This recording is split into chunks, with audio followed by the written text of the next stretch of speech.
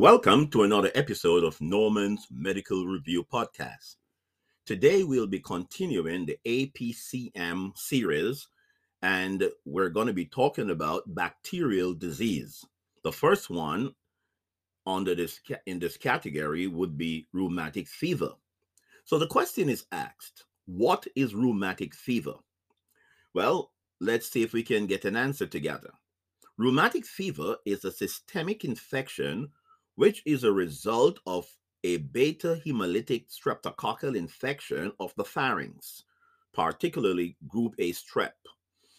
Um, Pyodermic infections are not associated with rheumatic fever.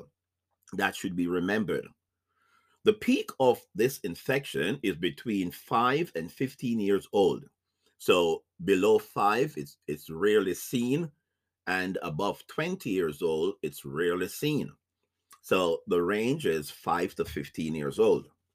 It's rare before 4, as I said before, and it's rare after 40. Let's even push that from 20 to 40. So the infectious range is 5 to 15 years.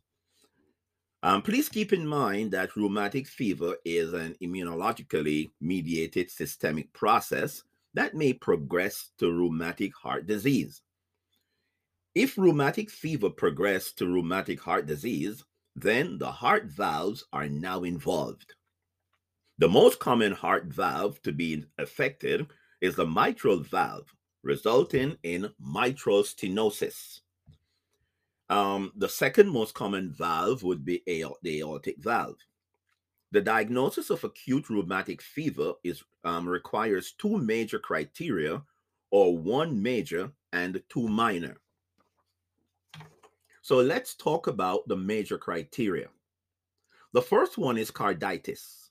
Carditis is evident if the patient has pericarditis, cardiomegaly, congestive heart failure, and mitral or aortic regurgitation murmurs. Number two, erythema marginatum and subcutaneous nodules are a part of the major criteria. Then we have Sydenham chorea. This is involuntary movement of the face and the tongue and the upper extremities. And then lastly we have arthritis. This is migratory polyarthritis that involves the large joint.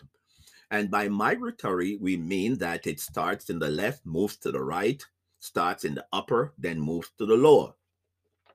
Now let's take a look at the minor criteria. That would include number one, fever, number two, polyarthralgia, joint pain, number three, reversible prolongation of the PR interval, number four, elevated ESR, number five, a history of rheumatic fever, and number six, evidence of preceding streptococcal infection.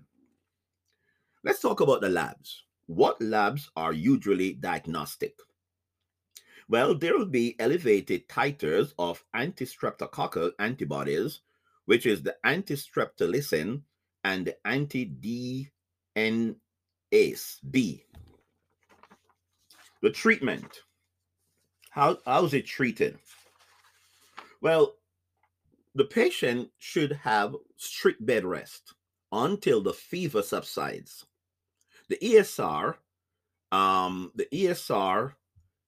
actually, and the pulse rate and EKG should all return to normal. So the ESR, the heart rate, and the ECG should all return to normal, which indicates improvement.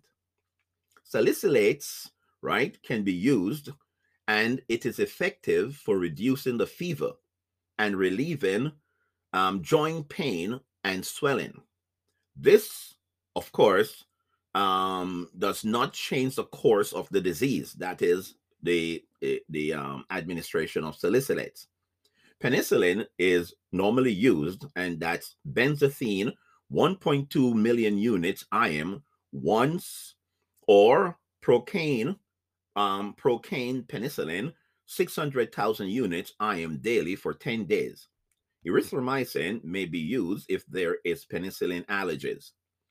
This treatment will eradicate streptococcal infection if present. Well, thanks for listening. And again, push yourself. Hard work pays off ultimately. And remember, your brain is a fertile field.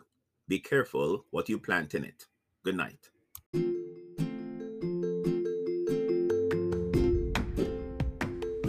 Thanks for listening to Norman's Medical Review. Follow us on Spotify, Anchor, Google Podcasts, and if you're on Apple Podcasts, hit the plus button on the top. Stay tuned for the next episode. Remember to listen and study well. Take care.